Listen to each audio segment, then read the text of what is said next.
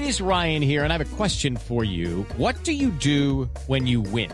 Like, are you a fist pumper, a woohooer, a hand clapper, a high fiver? I kind of like the high five, but if you want to hone in on those winning moves, check out Chumba Casino. At ChumbaCasino.com, choose from hundreds of social casino-style games for your chance to redeem serious cash prizes. There are new game releases weekly, plus free daily bonuses. So don't wait. Start having the most fun ever at ChumbaCasino.com. No purchase necessary. VGW Group. Void where prohibited by law. See terms and conditions. 18+.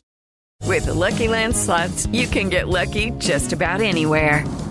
This is your captain speaking. We've got clear runway and the weather's fine, but we're just going to circle up here a while and get lucky. No, nothing like that. It's just these cash prizes add up quick. So I suggest you sit back, keep your tray table upright, and start getting lucky. Play for free at LuckyLandSlots.com. Are you feeling lucky? No purchase necessary. Void where prohibited by law. 18+ terms and conditions apply. See website for details. With the Lucky Land Slots, you can get lucky just about anywhere. This is your captain speaking. We've got clear runway and the weather's fine, but we're just going to circle up here a while and get lucky. No, nothing like that. It's just these cash prizes add up quick. So I suggest you sit back, keep your tray table upright, and start getting lucky. Play for free at LuckyLandSlots.com. Are you feeling lucky? No purchase necessary. Void where prohibited by law. 18+ terms and conditions apply. See website for details.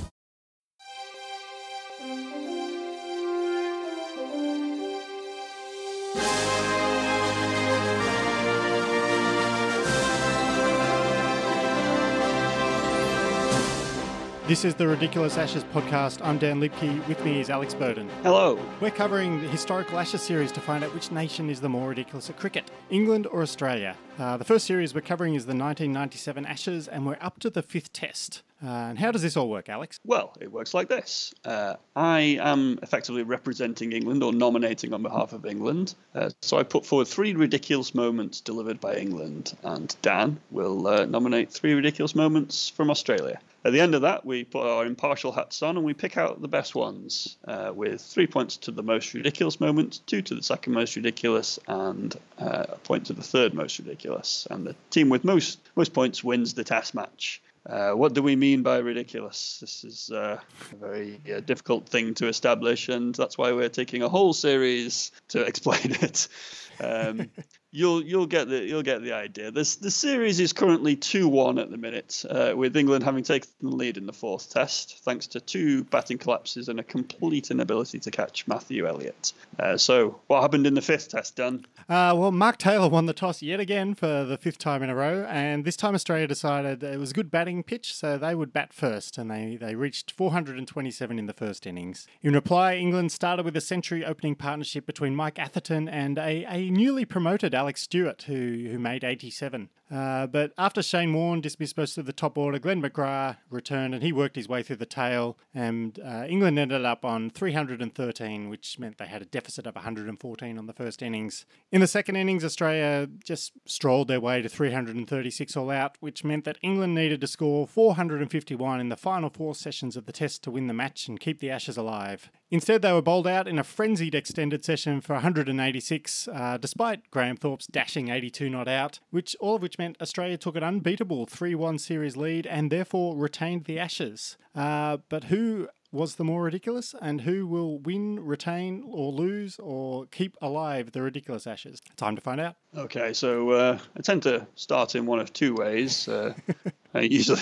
quite often start with an England batting collapse, or before that, and that's what I'm doing here, England team selection. There was a little foreshadowing of this in the previous test match, in that England had plucked Mike Smith from nowhere and put him in for a single test match, and there was a little bit the ripples of water in the glass of water in Jurassic Park. You can tell that something more significant is coming, something threatening is looming, and they pulled out all the stops for this test match.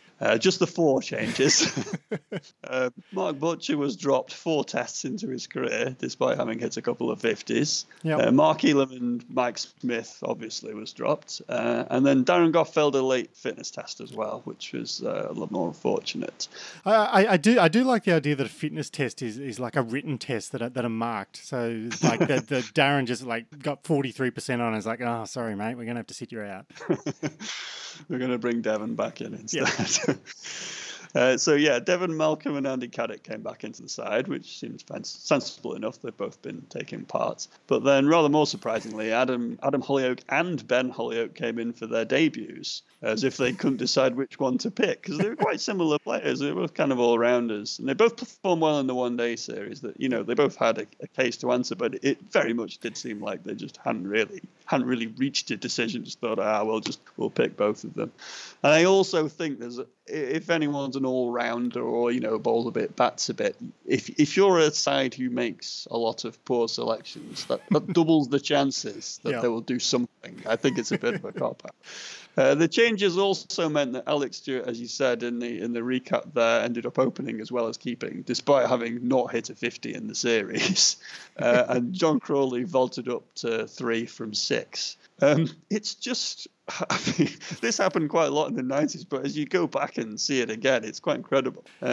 Just to reiterate that, was it the second test, they picked the same team for the first time in consecutive home test matches. Since 1991 it had been, so they'd gone 6 years changing their home teams after each test match. But this 4 changes was far more. We were kind of used to this. It was like they just played some mad parlor game where they just kept on picking England teams until the music stopped, and then that was the one they went with. And on this occasion, they went with 4 changes and both Hollyoakes. So I think everyone was quite surprised by that, probably even the selectors. Yeah, I do like the idea of the Jurassic Park style. The selectors as T-Rex just coming and just panic stations. England cricketers running in every direction, and there'll be 11 players left, and they'll be the ones who go into the team.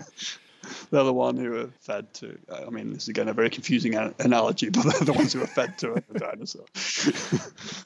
All right, my first nomination is Mark Taylor's tossing. As I mentioned initially, he did win 5 tosses in a row here to begin the series, and by winning his 5th toss in a row, I think Mark Taylor is just putting another mark against all those who doubted it, who dismissed his worth as a leader. Because to win 5 tosses in a row, there's a 1 in 16 chance of one of the 2 captains winning the first 5 tosses, and that's getting close to statistically significant territory. And that's important because once something is deemed statistically significant, that generally means on a scientific basis that we are justified in dismissing the prospect of it happening by chance, which means that Taylor presumably has some kind of telekinetic powers or ability to see the future.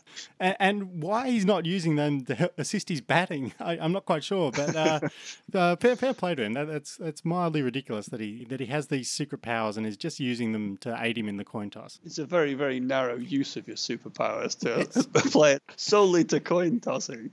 But yeah, he was, as we established over the course of the series, in pretty terrible form leading up to the series. He hit 100 and then he reverted to poor form. It was really off ducks. Maybe that's why he was being kept in the side for calling heads or tails, and he was doing it incredibly well. I think he always called tails because of the nickname. I think that was like one of his shticks. Oh God! My second nomination is Devon Malcolm's first innings, and in particular his dismissal, because Devon Malcolm was a real what you want from a tail ender. He's not going to be around for long, but he's going to play a couple of shots, and it was just a very, very high density of entertainment in quite a short time span.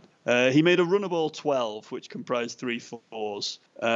Most of them were scored with this kind of diagonal bat mow. The mow. He scored most of his runs with the mow. Yeah. Which, if it looked kind of like a cut shot, it would go into the legs. He did it early, and it would go into the leg side. And if it was more like a pull shot, he'd be on it late, and it would go into the offside. But the important thing was just have a bit of a swing. But the best shot that he played was actually a forward defensive. We talk about batsmen not moving their feet, but he did not move them a millimetre. It was like they'd been screwed into the turf. And then just sort of very deliberately, in that way tail-enders very deliberately play incredibly straight. Yes. And, like they've seen in a textbook, and it just looks the most awkward thing in the world. But he hit it, and on commentary, Tony Gregg called it very elegant, which it absolutely was not. And then shortly after that, I think he had another 4 after that, but shortly afterwards he was bowled by a Glenn McGrath slower ball. And the way he played it is something to be seen. He sort of jumped up into leg as his bat was going down and to off. So he and his bat were heading in separate directions.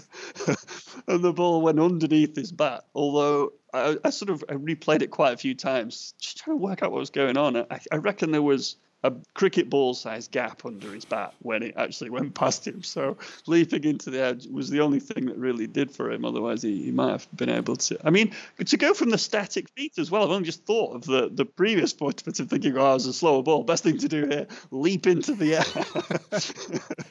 I do like the idea if there's only a cricket ball gap, isn't that just another example of McGrath's legendary accuracy? Like he just, all right, there's going to be a gap here. Maybe he asked Mark Taylor, what's going to happen in the future, Skip? And he said, all right, there's going to be a cricket ball gap. Mark Taylor used his telekinetic powers to slow the ball and direct it underneath the bat. Yes.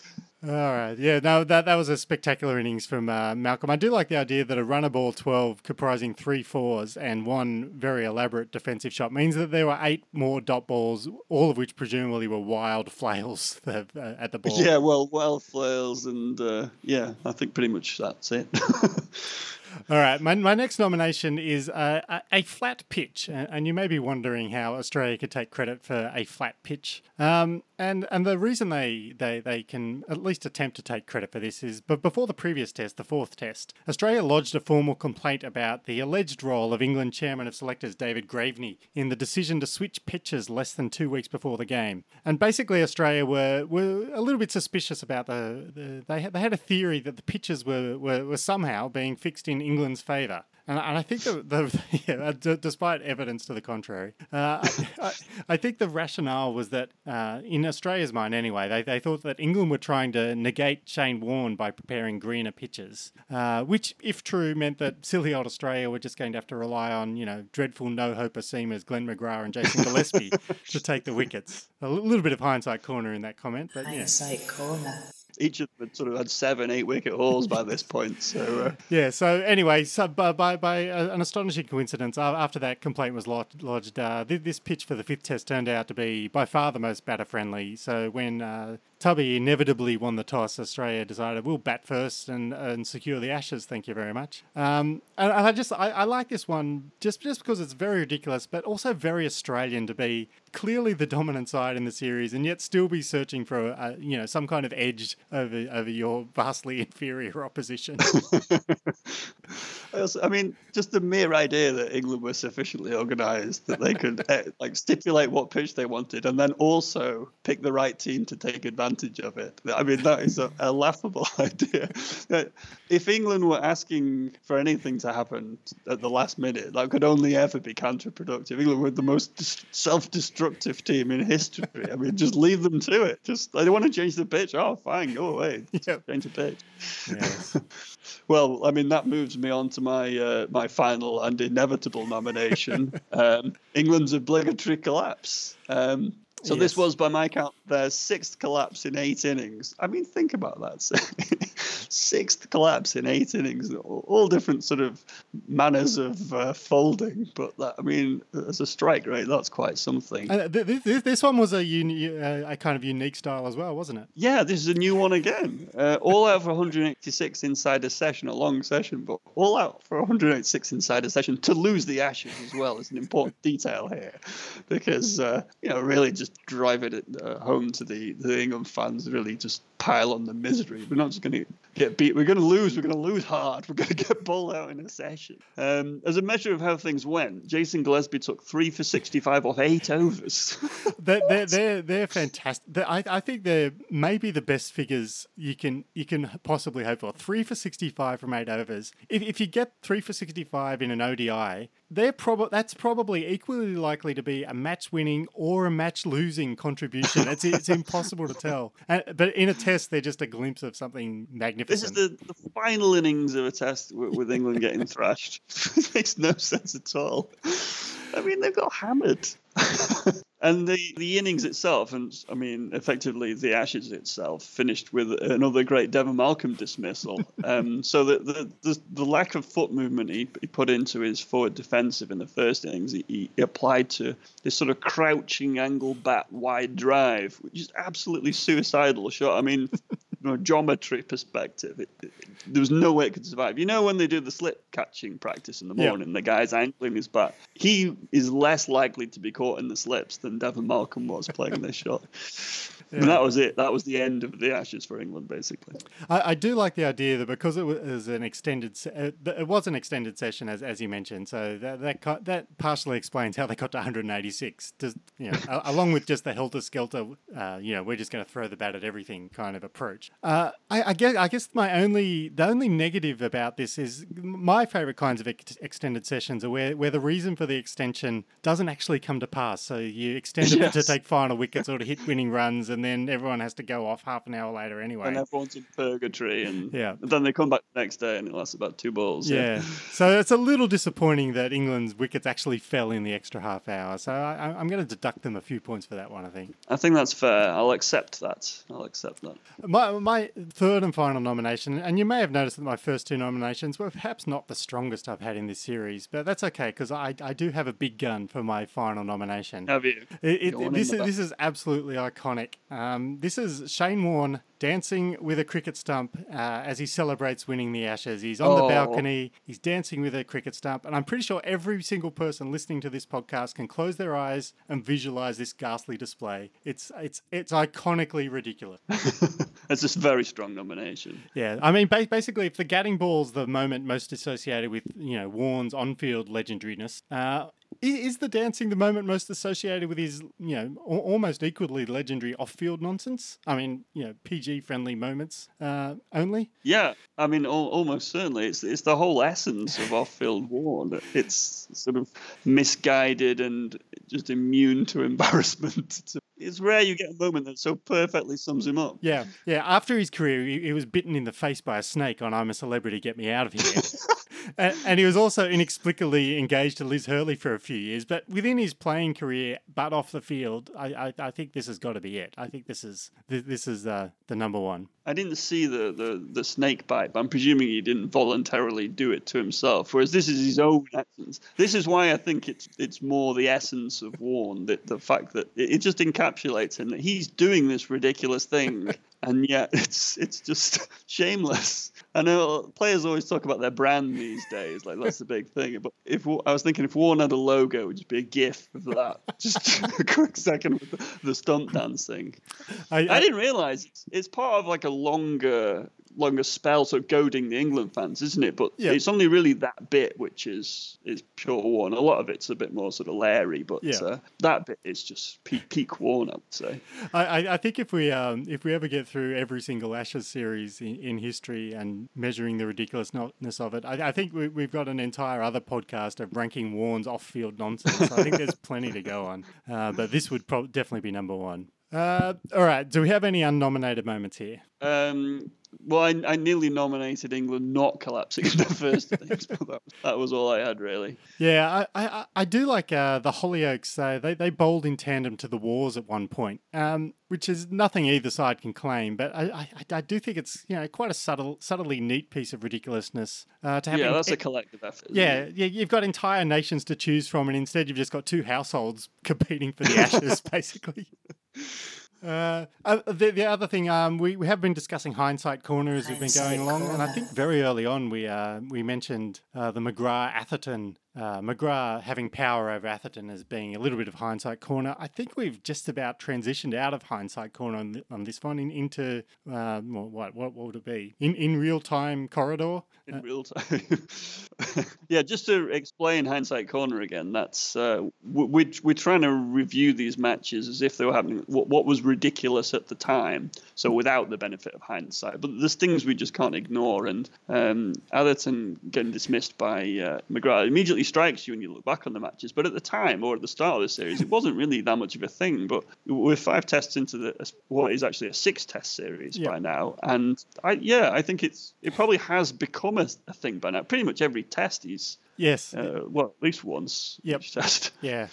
I think that was his 6th time he's dismissed him. So it's pretty impressive stuff. That's become a thing. The other one, this is more a stats piece of ridiculousness, and it's a relatively minor one. But there were 1,262 runs scored in this test, and nobody made a century, which is the second highest aggregate test total without a century. So that's full credit to both sides for not being lured by Dame triple figures. That's a good stat. That's an actual stat. Yeah. Right. Move on to the voting. Let's go to the voting. And as I said, realistically, all I've got is Warren's dancing, but I don't see how you can top that. I'm giving you the victory. England's team selection is, I would say, my strongest entry. Yeah. But that's kind of a broader thing. I mean, if maybe you could have, I would perhaps put England's team selection across the entire series up against Warren's stump dancing. But from one test, I think that it's just too perfect. I can't emphasize enough how perfectly Shane Warne moment was. Yep. So I would say England's team selection second choice. And then what have we got? We've got the obligatory collapse. Yeah, I'm getting a bit bored with the collapses now. Come on, England, come up with something new. I think I've had. And it was only once in this as well, which seems like an oversight. Well, that gives us Devon Malcolm's first innings and dismissal. I mean, it's mostly the dismissal and Australia's flat pitch complaints. Yeah, I mean, to be honest, I don't think either the flat pitch or Tubby, getting a 1 in 16 coin toss is realistically anything. Sorry, I didn't even bother mentioning that one. Yeah. I was pretty desperate. This from a cricketing perspective, this was just very methodical and relentless from Australia, and they were focused completely on winning the test and completely ignored the ridiculousness till after the test was over, more or less. So that's been my great downfall in this test. Thank God for Shane Warne. So Shane Warne stump dancing 3 points, 2 points for England's team selection, and then a point for Devon Malcolm being yorked while airborne. Yeah, I think that's fair. Basically. So that's a drawn test, which means Australia stay alive in the series. It's still 2-1 to England going into the final test. Australia could, there's one test to come, and from memory, Australia do lose that final test. No, the spoilers for anyone following along and who didn't know how the series ended. Everyone actually reliving the 1997 Ashes and super excited about how the final test might go. Yes. Yes. So 2-1, and we haven't established who holds the ridiculous Ashes. No. So it's all just up in the air. It could be a drawn series for all we know, and this has all been for nothing. Yep. Yes. Anyway, we'll find out next week. But thank you for listening to this episode. You can find Alex at kingcricket.co.uk.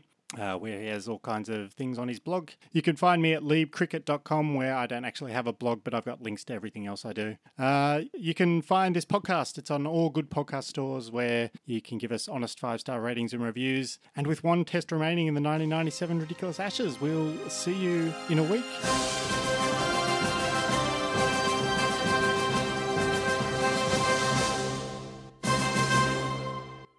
Sports Social Podcast Network. Lucky Land Casino, asking people, what's the weirdest place you've gotten lucky? Lucky? In line at the deli, I guess? Aha, in my dentist's office. More than once, actually. Do I have to say? Yes, you do. In the car before my kids' PTA meeting. Really? Yes. Excuse me, what's the weirdest place you've gotten lucky? I never win and tell. Well, there you have it. You can get lucky anywhere, playing at LuckyLandSlots.com. Play for free right now. Are you feeling lucky? No purchase necessary. Void where prohibited by law. 18+. Terms and conditions apply. See website for details.